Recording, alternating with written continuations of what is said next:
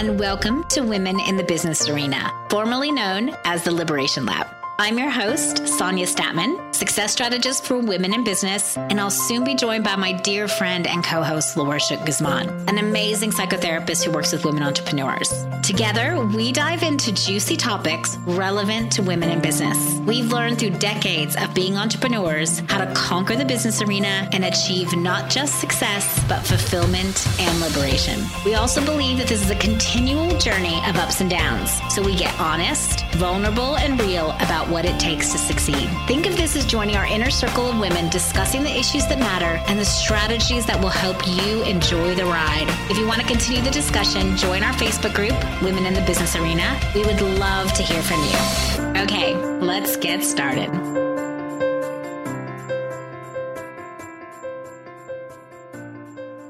Hi, and welcome to Women in the Business Arena podcast. I'm your host, Sonia Statman, and I'm here with my beautiful co-host, Laura Shook Guzman. Hey, Laura. Hey, how's it going today? It's going well. And I'm actually quite excited about our topic today because I feel like this is something that I get a lot of questions around and something that I have also dealt with in my business. We decided that today we're going to sort of dive into how do you discern between a good fit and a bad fit when it comes to people in your business. Now, we're going to talk about it sort of across the board. So how does this relate to having a client? How does this relate to partnerships? How does this relate to hiring? And we're going to sort of explore what you do when sometimes, no matter how many filters we have, a bad fit comes through our doors. And so, how do we also deal with it when that happens? Mm-hmm. Yeah, I think that's really, we're taking a very open approach to this conversation, which I think is good as far as, being in business is about being with people, hardly any businesses exist in a vacuum. And so whether even as a solopreneur, if you're not hiring and working with a team and you're still going to have your clients and deciding how do you attract a good fit for your services or your program. And then when you're working with a team, how do you build that team with people? Or even if you want to partner then and have a co-founder or business partner. So there's so many things, or even partnerships with other groups or organizations. So I really think that this is a good conversation. We haven't really dove into this before. Agreed. And I think, we have to sort of start with, sort of clarifying as well that it's a practice. Discernment and being able to determine the good fit from bad fit, it's a practice.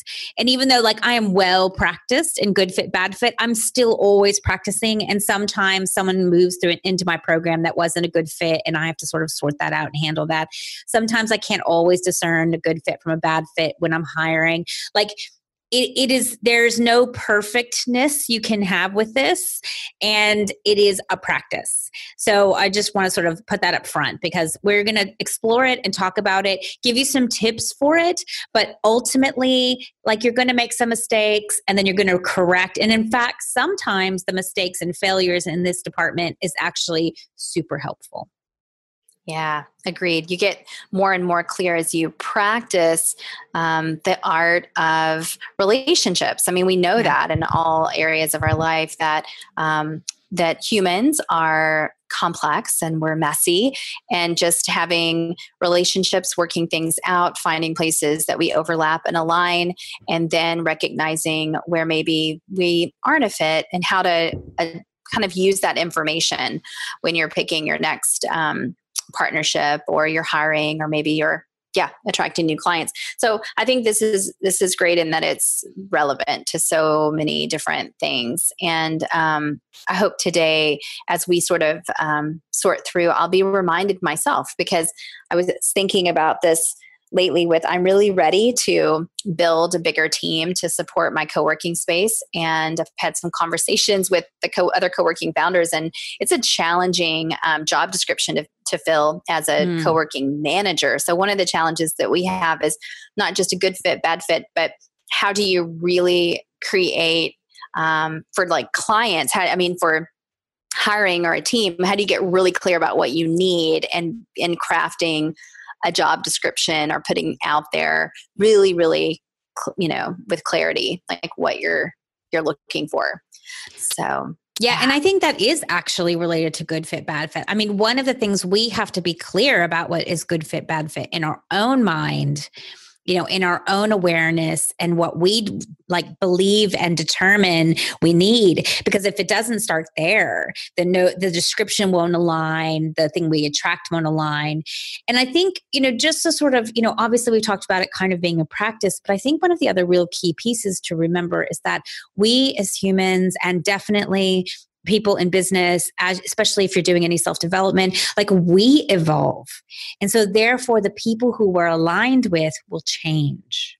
Yeah, that's a very good point. And so you have to kind of come back to your descriptions of what your staff looks like, a description of what type of clients you work with. Yep. You're constantly needing to check in, because as you evolve and the business evolves, then the people that you're working with. So yeah, that's a really good point.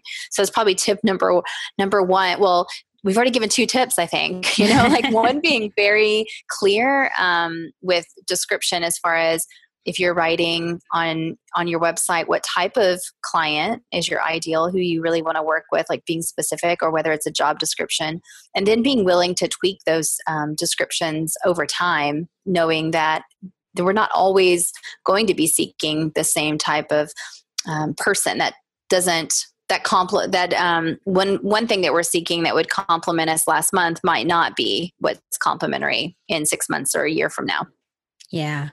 And I think part of what we have to look at as women is that we struggle with feeling bad, right? Feeling bad to let people go, feeling bad to not be able to help everyone, feeling, and so, for instance, with clients, sometimes if the bad fit client comes in and we can't serve them to the best of our ability because they're not really a good fit and we didn't realize it or we didn't know it, then we feel really bad. Like we should be able to serve everyone. We should be able to help everyone. And I think this is part of the consciousness, our mindset that we need to shift in our business, because the truth is we can't help everyone. We can't serve everyone. We can't, we're not going to align with everyone, and that's okay. That's completely fine.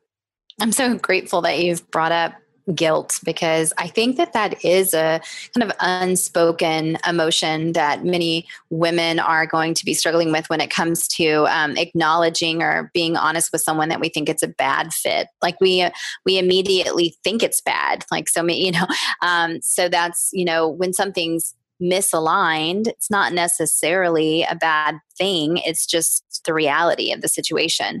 But for so many of us, myself included, there's kind of growing up in the South, we women are sort of conditioned to be hospitable and to be pleasers and to make sure everyone in the room has, plenty ice water. Like, what do they need? It's like constantly this kind of in service to others and let's be polite. And that's a lot of conditioning that I've had to work on through my life. So it's interesting to watch how that comes up in a service business with clients that you may not be the right fit in that you're recognizing that you're not able to serve them, or they are saying like, this is not serving me, but then feeling guilty and trying to get out of that arrangement or that relationship can get really sticky. I think more so for women than men, because I've noticed, kind of observed, this is just generalization in my own experience, but I've watched men move in and out of business partnerships. Even if it's messy, they're very much more decisive about it.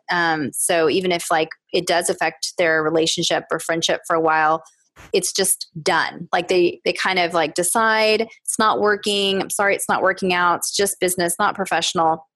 And I don't often see them lamenting it the way I see women, like constantly rethinking whether or not they've, handled it in a way that was best for all parties involved.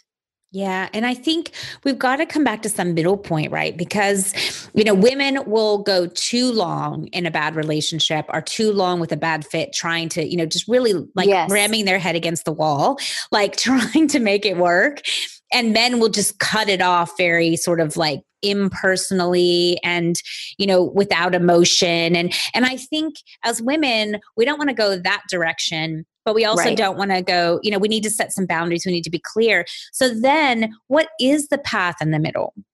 And I guess, for myself, it's about being as respectful as possible. Right? It's about, I shouldn't continue to have to hurt myself to serve someone else, but also I can be sort of as respectful as possible. So for instance, if you decide you are firing someone, then you can do it lovingly and kindly, and also giving them some notice so that you're not literally like you're gone tomorrow, and helping them make a transition plan. So there's ways that you can do things that I think are more respectful and honoring of the relationship, but also not at the cost of yourself. And this is what I think we've got to switch around. We can't keep sacrificing ourselves for someone else. We can't keep sacrificing our livelihood, our success, what we're here to do. And I find what happens sometimes is we get so fixed on that bad relationship that then we are ignoring all the good ones, all the people we're serving, all of our attention for those people who are ready and who are a good fit. We lose some of that for the person that's the bad fit. Yeah. And that's something actually that you can use to kind of get clear. That whole kind of exercise where you're kind of looking at what, I forget who coined that term, right? The energy vampires, the people that really take energy, just thinking about that within your business, who are the customers or the clients that feel like they're taking a lot of energy, but you're not really getting a lot back. Because there are sometimes people that require a lot of energy from you in your business, but you're also getting a lot back from working with them. So that's not an example. It's like where it's one way, or business partner or partners or your staff or your team. So it's kind of an interesting one to look at, is where is my energy going that feels like it's really sucking energy, or energy leaks, it's this is where my energy is leaking. That just kind of helps you see misalignments. I feel like that's a good assessment for what's not aligned, is where's that energy leaking. I know that's something you speak to a lot. Yeah. Yes. And I think that is such a huge, and I have experienced this just recently as well. You can tell, I can have two people who are at the same place, in a way, they're, struggling. A lot of times where people get stuck is struggling with the internal stuff, right? It's not external actions people can take. I can say, hey, do A, B, and C, and people do A, B, and C. But then sometimes what I find is the results that people are getting or not getting in this case is really about what's happening internally. So I can have two people in some ways in the same place, and one can feel inspiring to work with. There's no pull on my energy. It feels really helpful and I love working with them, and the other person is totally draining. And I think these are the things that are really interesting to explore, because to me what's happening is there's a misalignment in those, in that energy that's draining. Sometimes it's because they are pulling energy, right? Because that can happen. Sometimes it's because they're just unwilling to be coachable. That can happen in my business where, there's not a coachable, they're not open. They lose trust in me, or they lose trust in themselves, and so it's really hard to continue to coach them. And so I think, these are the pieces that we have to begin to look at, is that where is the alignment and the misalignment? What is really where our genius is, which will always enliven us and always feel amazing and always be inspiring, and the parts of us that are having to, work extra hard out of our lane, and then that becomes draining. Yeah. And I think then on the other side of this little piece is then to attract people that are really aligned, then it's going into this exercise from that other end of imagining what does create that flow. Where am I in my genius? What type of people are around me? Who do I work with best? Think of a recent time that you've been working in some type of, whether in service to someone, and what worked really well when you were the coach or the therapist or the provider or whatever role that you were in.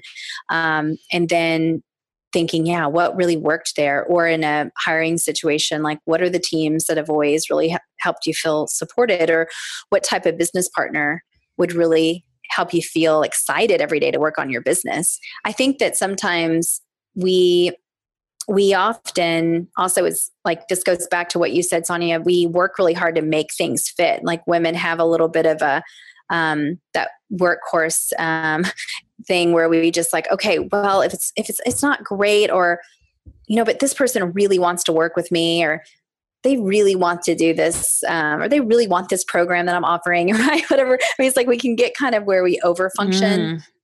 And we're working so hard. We just want to fit it in, like that whole expression, like fitting a square into a round peg or something, and just being able to let that go. We don't have to be all things to all people, and just look at like, but where do I shine? Like, where is it that it's flow, that it's easy, that it's fun to be able to work in collaboration or around in service to these people? Yeah. And I think this is actually really, really an important topic, because this is what I see in myself and in a lot of women I work with over the years, is that, we're so quick to want to help someone. And then that's outside of our lane. That's not in service to ourselves. And truly, that's not in service to other people if we're not operating fully in our genius in our lane.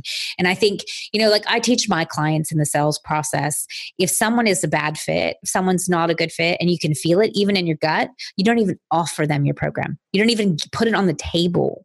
And I think, this is a really important piece, because we're so taught to be in service, and then we're over delivering, and we're overcompensating, and we're over, extending. And it's like very, very exhausting. And that's not a sustainable way to run a business.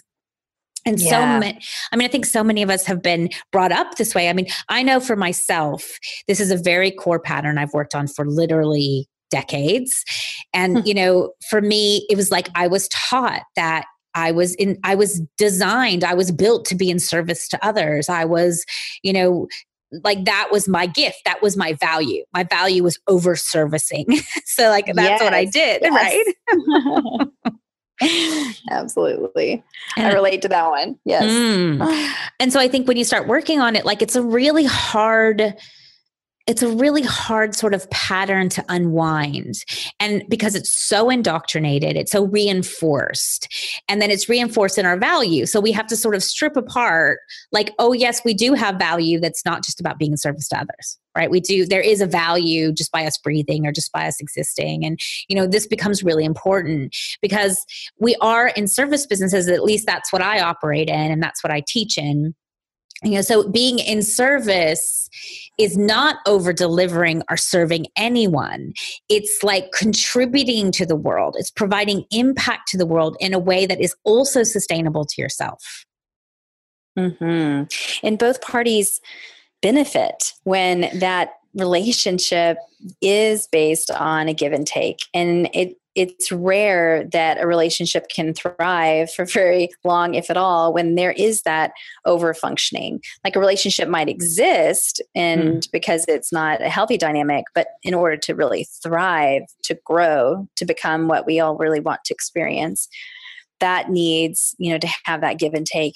And I do think, like, just underlining that a little bit, that's, some of the challenges that a lot of women in business face is the working harder than we need to at something because we just don't want to give up, like staying longer in a relationship with a client or a business partner or an employee or a contractor, whoever it is. Like, we're just staying in those relationships too long out of a feeling of guilt that it didn't work, or an over functioning, like, I'm going to make this work, and just staying in something that's not going anywhere. So those are interesting things for me to ponder right now, to think of like, gosh, how often has that shown up and really limited both myself and the person that I'm working with, if that dynamic is present. Yes. And it is limited. It's actually not in service. And this is what we have to redefine and sort of frame, is that it's not in service to over deliver ever. And I think, that is such it almost feels counterintuitive because we're so used to over delivering. We're so comfortable with over delivering that like somehow compensates for our feelings of inadequacy and our feelings of, being a failure or whatever else we've got going on, our imposter syndrome. It's like we're compensating all those feelings instead of dealing with those feelings.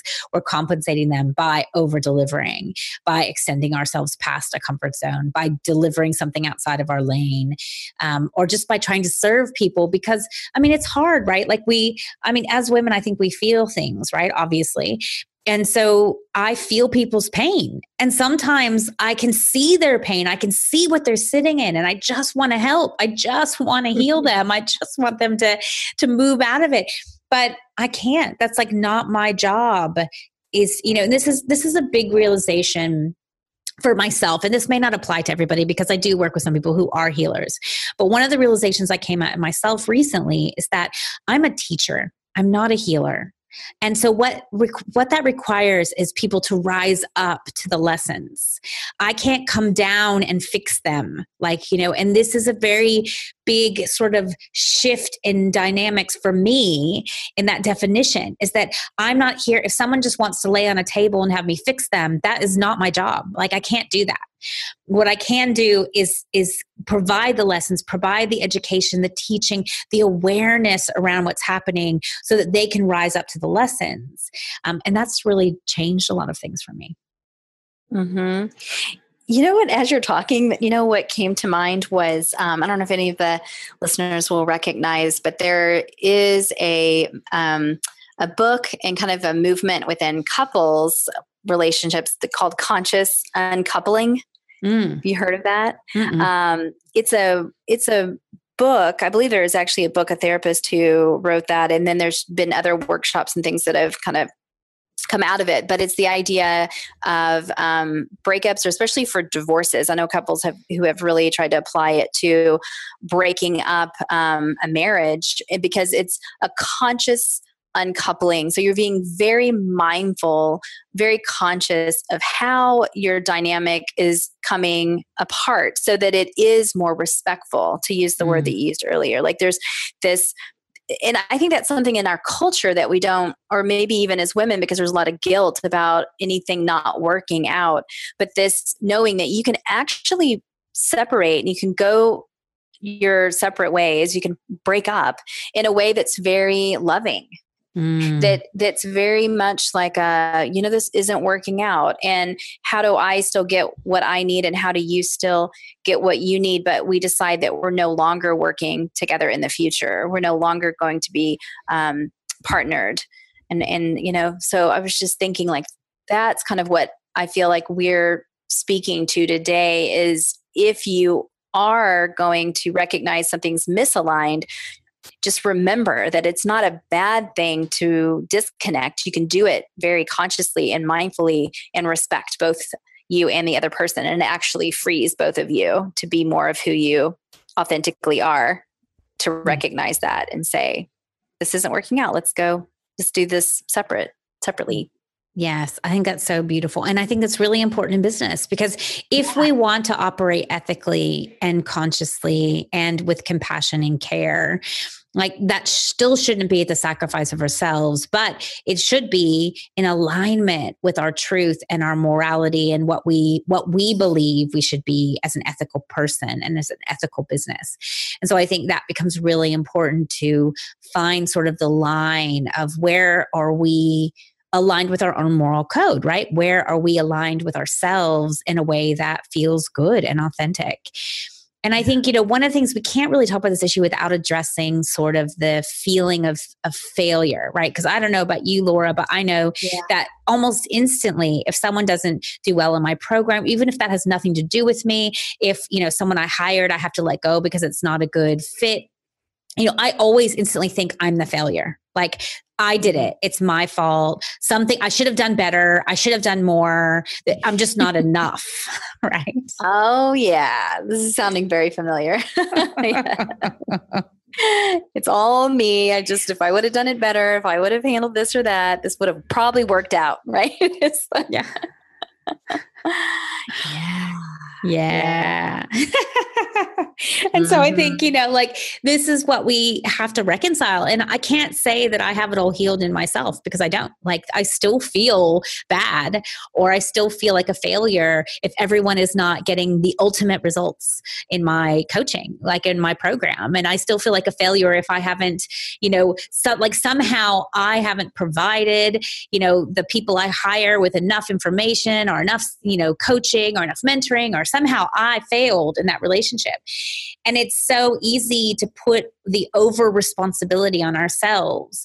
But we have to remember that each relationship is two parties, at least. And so it's like there is a responsibility on both ends. As people, the only power we really have with each other is agreement. There is nothing else. We can't control and manipulate. We can't take responsibility for someone. We can't overcompensate for someone. We think we can, but that's all an illusion. The only actual power we have with another being is agreement. Yeah. And being true to ourselves and allowing ourselves to hear the truth of another, can sometimes lead us in opposite directions, and that's still okay. It's not a failure on either end, but that's so interesting how we do try to assume that responsibility and immediately personalize it was me. I was completely in control of this whole thing and I messed it up. Which is really arrogant, really, like to think that we're in control of another being, that's like, it gets into that sort of arrogance. And, I think we've done that, or we do that because we want to feel like we have more control, right? Because that ego protection. Yeah. Because we feel out of control in working with people because we are. And it's like, I think about this with the kids because, sometimes we think as parents that we have control over our kids, but that is a fallacy. That is an illusion. We can fear them into behaving and fear them into being controlled to some degree, but inwardly, we still don't have control. And if we don't have alignment and agreement, well, that's going to cause a lot of problems later on. Right. And you look at all the different tactics that people use with each other in romantic relationships, because there is that fear. You really know that you don't control the other person, but you want to feel like you do. So there's all sorts of different ways that couples will create dynamics to feel like a sense of control, sense of you're not going to leave me, or I'm not going to be hurt. And so I think it's interesting that I think we're more aware of how those dynamics play out in vulnerable relationships like romantic relationships. We're more, there's a lot more out there about it in books, and people are able to make that connection. I think that when it comes to business, we're sort of under recognizing the messiness of human relationships and the play out that those alignments or misalignments have, in our business arena. I really think it's just kind of something we overlook or don't really think about. And then until something is not working, and then we're like, what's going on? I need to break up with this business partner, or I need to fire this person, or I just got fired from my client, or, whatever it is. Totally. And so I think let's break this down in a few pieces, because I think one of the things that I want to talk about is steps, right? Because we want to create good relationships in our business with clients, if we bring in partners, and also with the people that we, choose to hire. All of those relationships are really, really important in our business. So one of the first things I would say is prevention is much better than sort of untangling it once you're in it. So, we can't always prevent. And so we'll also talk about what you do once you're tangled in it. But I think we really have to talk about prevention, right? Just like with disease, prevention is so much better than having to heal the disease. So let's talk about ways you can prevent a bad fit or a bad situation. And I think one of the first things is you have to be really clear about what you want.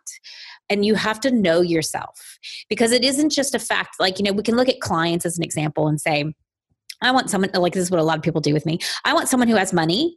Okay. I want someone, who can pay for me. And it's there's a sort of all these kind of obvious things. They're actually thinking about what they don't want. And then they're giving you the list that's the opposite. But I think sometimes we have to really know ourselves, what personalities work well with us. What behaviors can we actually best serve? So I think we have to understand ourselves as well, ourselves as a coach or consultant or wellness practitioner. It's like we have to understand who we can best serve based on what we offer. So I think that's really important as one thing. I think that's very important. And I think when you do that exercise, being mindful that there's something that can occur, I speak from personal experience on this as well, is that when I start really creating my ideal situation, I may encounter some scarcity mindset where what I'm really wanting to invite in is abundance, that of course I can work with these ideal people.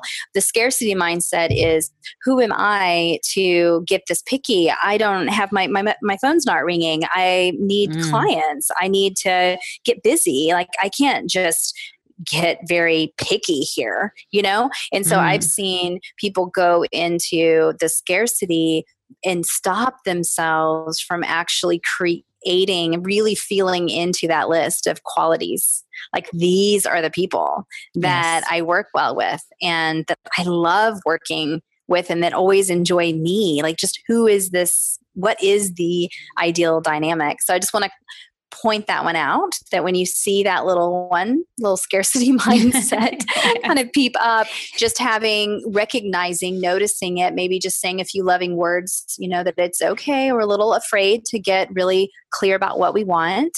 But this is about being abundant and having exactly the type of relationships and interactions in my business that I desire to have. And I have everything I need in order to do that. Yes. And I think part of that prevention process, like you said, is committing to what you actually want. And I see this constantly in the sales process, right? A lot of people, like my clients will have a sales call and they'll offer their product to somebody who's a bad fit. And I'm like, why did you do that? And there's like this fear sometimes that I don't, like you said, I don't have an abundance of calls. I need to create money. And it's also why coming from that sense of fear and scarcity is not the best way to create a business. In fact, it oftentimes doesn't even work. We don't even really create the right people. We don't create abundance. And it's because we can't come from sort of that fear and scarcity. We have to come from our commitment to what we really want and a commitment to who we can best serve. And I think that, that can be tricky sometimes because our psychology plays out in that. And sometimes we look at, who we can best serve is sort of based on our fears and scarcity and our psychology instead of on like really some honest exploration of like, who really can I best serve? I need people, for instance, for my own practice and my own business, I need people who are willing to take responsibility. Like I can't best serve someone who is in victim mode or who is unwilling to take responsibility. Like there's nothing I can do in that. Or someone who won't reach out for help when they need it. Like I can't chase after everyone, trying to be like, hey, like, do you need some help? Like, it's like, so, you start to recognize these are some of the things that I need to have the most conducive environment just so I can serve best. Now, that's not anyone being perfect or we wouldn't have any problems to fix, right? We wouldn't be in business if someone was perfect, if someone was completely integrated and everything was amazing. But there are certain aspects that we need our clients to be in so that we can best serve them. Yeah, definitely. And I think that to take this one a little bit further, and one of my friends and colleagues who is a paperwork fanatic is going to be applauding me in this one, is that the next step, once you get really clear about who it is that you want to work with in that ideal dynamic, is creating that into your contracts, really getting clear, thinking about the paperwork, like we talked about that in the beginning of writing down like who you want to attract so that they can read about your program or read your job description and say, ding, ding, like that's me. But then one step further is once you've decided to create that agreement, then you're really putting some preventative measures in there. Like, okay, so how are we going to have this relationship? Some contracts have a trial period. Like we're going to work together this long and then we're going to check back in and see whether this is working. Especially if a business partnership, something really big where you really need to see if this is going to be the long haul. So ways in which you think about how you enter into the agreement once you've decided, okay, this feels like a great alignment, then there's also preventative measures so that if for some reason it turns out that's not the case, there's a conscious uncoupling that can happen that's laid out that you guys both kind of expected, and you have the framework of, that you can speak to. Yeah. And I think what we're talking about here is a clear agreement, right? Like not enough people are making clear agreements, whether this is with a client, whether this is with a partnership, whether this is with hiring. The pieces that you really need a clear agreement. And so, even in my own business, I've been thinking about this because I do have contracts. I have people sign agreements, but you don't always know whether someone really reads it, whether they really look through it and understand the perspectives in it. And so I've been looking even for myself, like how do I ensure there is a clear agreement, that they understand what I'm talking about in my contracts, that there is clarity around that. So I think that's something to explore. In that prevention process, it's so far what we've talked about is you have to be absolutely clear, and willing to be committed to your ideal. Then you've got to, put that in your job description, whatever that looks like, and I think one thing we've forgotten even before the contract is that then you've got to be willing to say yes or no. Like you've got to be willing to actually trust your gut and be discerning in the moment before you say yes or no. Right? Because that's one of the things I see a lot of people struggle with. Like everyone's afraid to say no. They're afraid to say no to bad clients. They're afraid to say no to, bad hires. They're afraid to say no to bad partnerships. Like there's this fear around saying no. And so sometimes that is a barrier in and of itself that has to be handled, because if we don't say no, then it's in such detriment to the people that we're coupling with, if you will.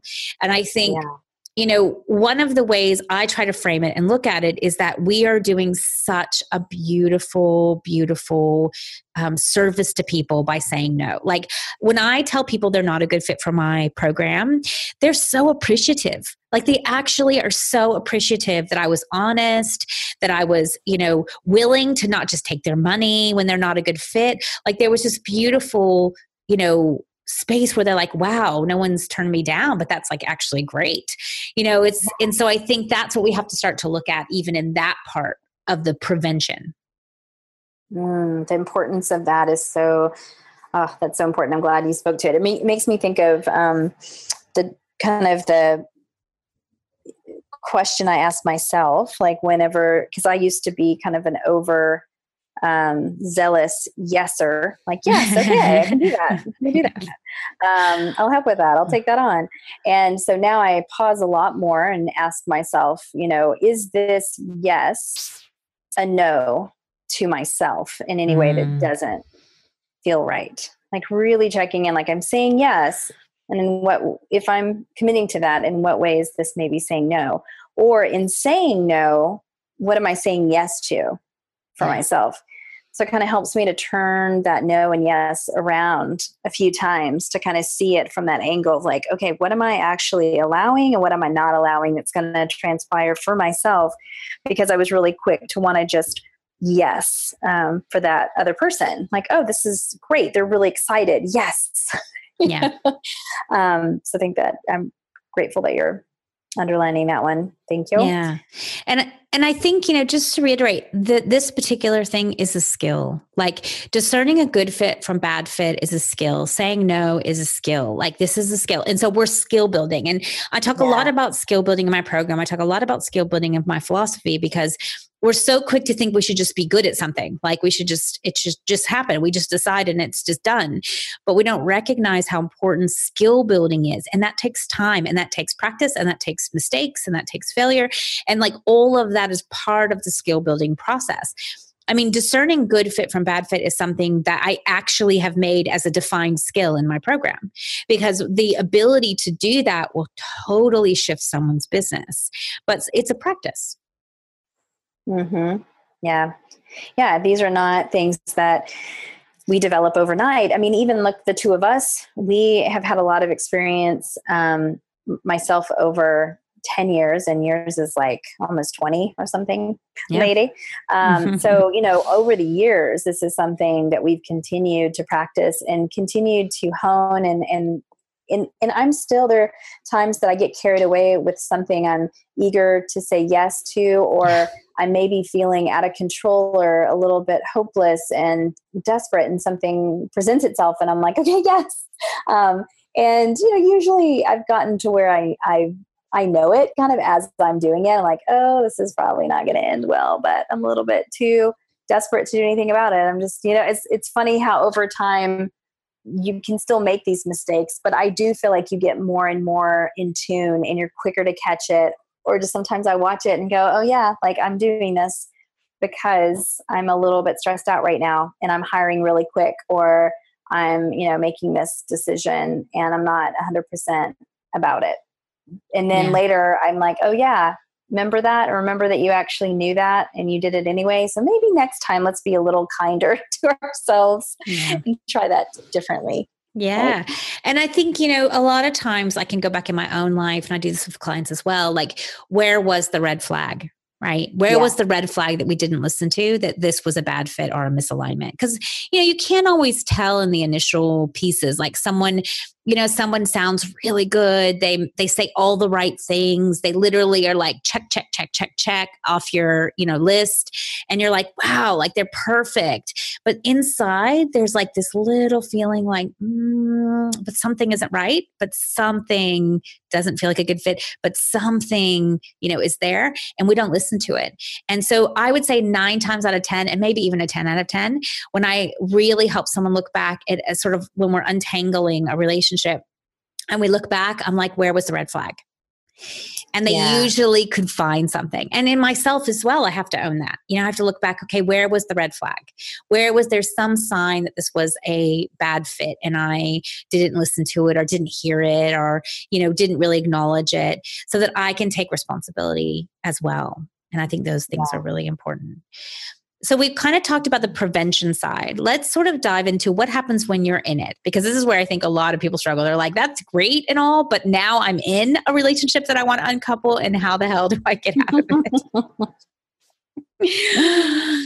Yeah.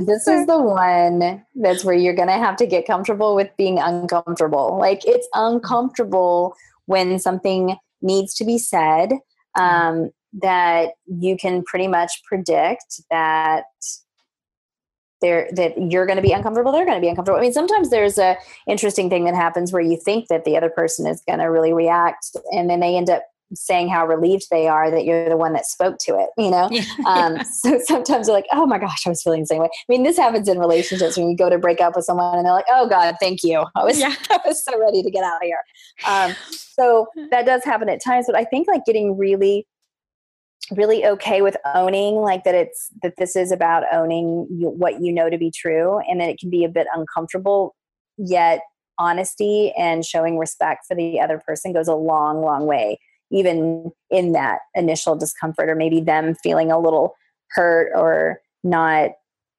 understanding the situation. Yeah. And I think, the first thing we always have to start with is ourselves. At least this is my philosophy and in my experience. We have to sort of handle first, where are we not neutral around that person? What might we be reacting to? Where are we responsible in the situation? Because I think if we don't handle ourselves first, then we're not going to be able to come to them in a more respectful and honoring way, because we're still dealing with our own feelings around the situation. So for me, that's the first port of call, right? It's really sitting down with myself. It's journaling. It's coming to some realizations. It's maybe asking for help if I have, someone that I can go to, a provider. It's really sort of working through my own feelings around it and my own reactions to it, and possibly my own projections on that person as well, so that I can come from a much more neutral point to a proper agreement. Yeah, absolutely. Yeah, because and it's the same thing like in any type of communication coaching, you learn that to speak from your experience is always a way that opens people up more to hear what you have to say, versus trying to speak to their experience or telling them how they've impacted you, kind of in the you versus I language. So I think being able to get really clear and journal and like, what is the I? What can you own? And then you go to that person and say, I've really been struggling, with this. And I feel as if it's like, but really staying clear with what has been happening for you opens up the conversation, of course, a lot better than when you sit down with someone and you just say, look, you've been really doing this and that. It's not aligned with me. Yeah. And they're like, oh, wait a minute. So just, you really can't quite do that and have those conversations if you're not clear. Yeah. Just like you said, on your own experience. And I think, part of that things we talked about before, which is that guilt and that feeling like the over responsibility and the over delivering, that really gets in the way of a proper agreement, right? And what will happen is we'll overcompensate. I have done this so many times, really. I'll overcompensate. I'll let someone out of a contract. I'll let them not pay me what like I deserve to be paid, things like that, in order to sort of overcompensate and to not feel my guilt. But what it does is it makes me bitter, and it makes me feel like, because it wasn't really a clean agreement. It was me trying to overcompensate for different areas. And so this is why that sort of handling of our own stuff is so important, and making sure we're not operating out of guilt, and making sure we're not operating out of overcompensating, but what really is a fair agreement going forward. Mm-hmm. Yeah. And this one also is about listening to your gut, because you'll know that. You'll feel like, okay, this is mine, and this other stuff I'm feeling is not mine. It's not something, because sometimes we go to try to speak to something that really isn't our experience. And that's where we can kind of end up in a situation where the person doesn't connect with what we're saying, because we're not really speaking truly from our intuitive place of like, okay, and because sometimes you can speak to the confusion, be like, this has been really a hard decision, or I'm not really sure why I'm feeling this way, but something is just kind of nagging at me, and I'm trying to figure out what needs to happen, and I'm feeling like I may need this separate space, or whatever it is that or I think that we may not be supporting. I may not be the best person to work with you, or to be your boss, or to be your partner. But yeah, I think that the practice of the conscious uncoupling is that you are owning your experience, you're being respectful, and you're still sending love and appreciation for another being. As you say, like, it's okay that the way that the agreements that we made can change. Yes. Like, I just want to revisit these agreements, and I have some ideas for how they can change. It doesn't change the fact that you did have whatever experience that you had, and that there's still a lot of honor and respect for that person, possibly. I mean, usually if you've been staying true to yourself and trying to be in communication, then there hasn't been some big blowout yet, because we're talking about being kind of in alignment throughout that process, and checking in with how you're feeling, and then deciding that it's time to break up. Yeah. And I think we can't talk about this without talking about, like, we need to give ourselves permission to change an agreement, right? Because this is like, so many people, it just drives me nuts. I've gotten in many arguments over the years. Like, some people believe that if you've made a promise or you've made an agreement, you have to stick with it, and you do it till it's complete, right? That's a very masculine, linear concept. The truth is we evolve, and forcing an agreement just because you made it at a different time and a different set of circumstances with a different idea or concept or where you were, like, we have to give ourselves permission to change the agreement. And you can do that in a respectful way. You can come to someone and say, look, this isn't working for me anymore. I really appreciate where you were, where we made this agreement before, but it's no longer a good agreement. So let's come to a win-win agreement for both of us, so that it feels good, so that it feels right, so that we can progress and move on. And I think we've got it. The bottom line is we have to give ourselves that permission to change agreements, because we need to. There's no agreement that is sustainable forever. Yeah. Yeah. And unless you have something to add to this piece, I just thought about something to speak to from the other side of, okay, because we're talking about good fit, bad fit, of if you've actually had a conversation, you've been able to repair something, and you move forward. It's like there's another little swing that I just wanted to take before we wrap up our call, but I wanted to make sure. Do you have anything else to add to that? Sounds good. Dive in. So what I'm thinking is, like, that we've talked about how to be preventative to have the good fit. And then if you realize that it's not a great fit, you may have this conversation in part separate ways. There's also the opportunity, sometimes we bring things to people's attention, and we can repair a misconnection, a misalignment. Yep. Now that might need coaching or a mediator or something or some outside help, but I just want to kind of drop the drop in the pond and let that ripple a little bit. And then I want to also speak to you then if you have made a really good choice and you are feeling really aligned with your clients, with your business partners, with your staff, it's really important, even though there may not be problems or per se or misalignments that are challenging you. When we have these healthy dynamics, we want to still check in and have these little actions and meetings and say, how are we doing? This is what I love about being in partnership with you. This is what I love about having you on my team. This is what I love about working with you. And so a relationship takes this constant care and nurturing. So I think that just wanting to kind of swing back to if you've actually been able to find these really awesome fits, to remember that they do take that care over time because we are messy, complicated humans. And we always need to still check in with each other.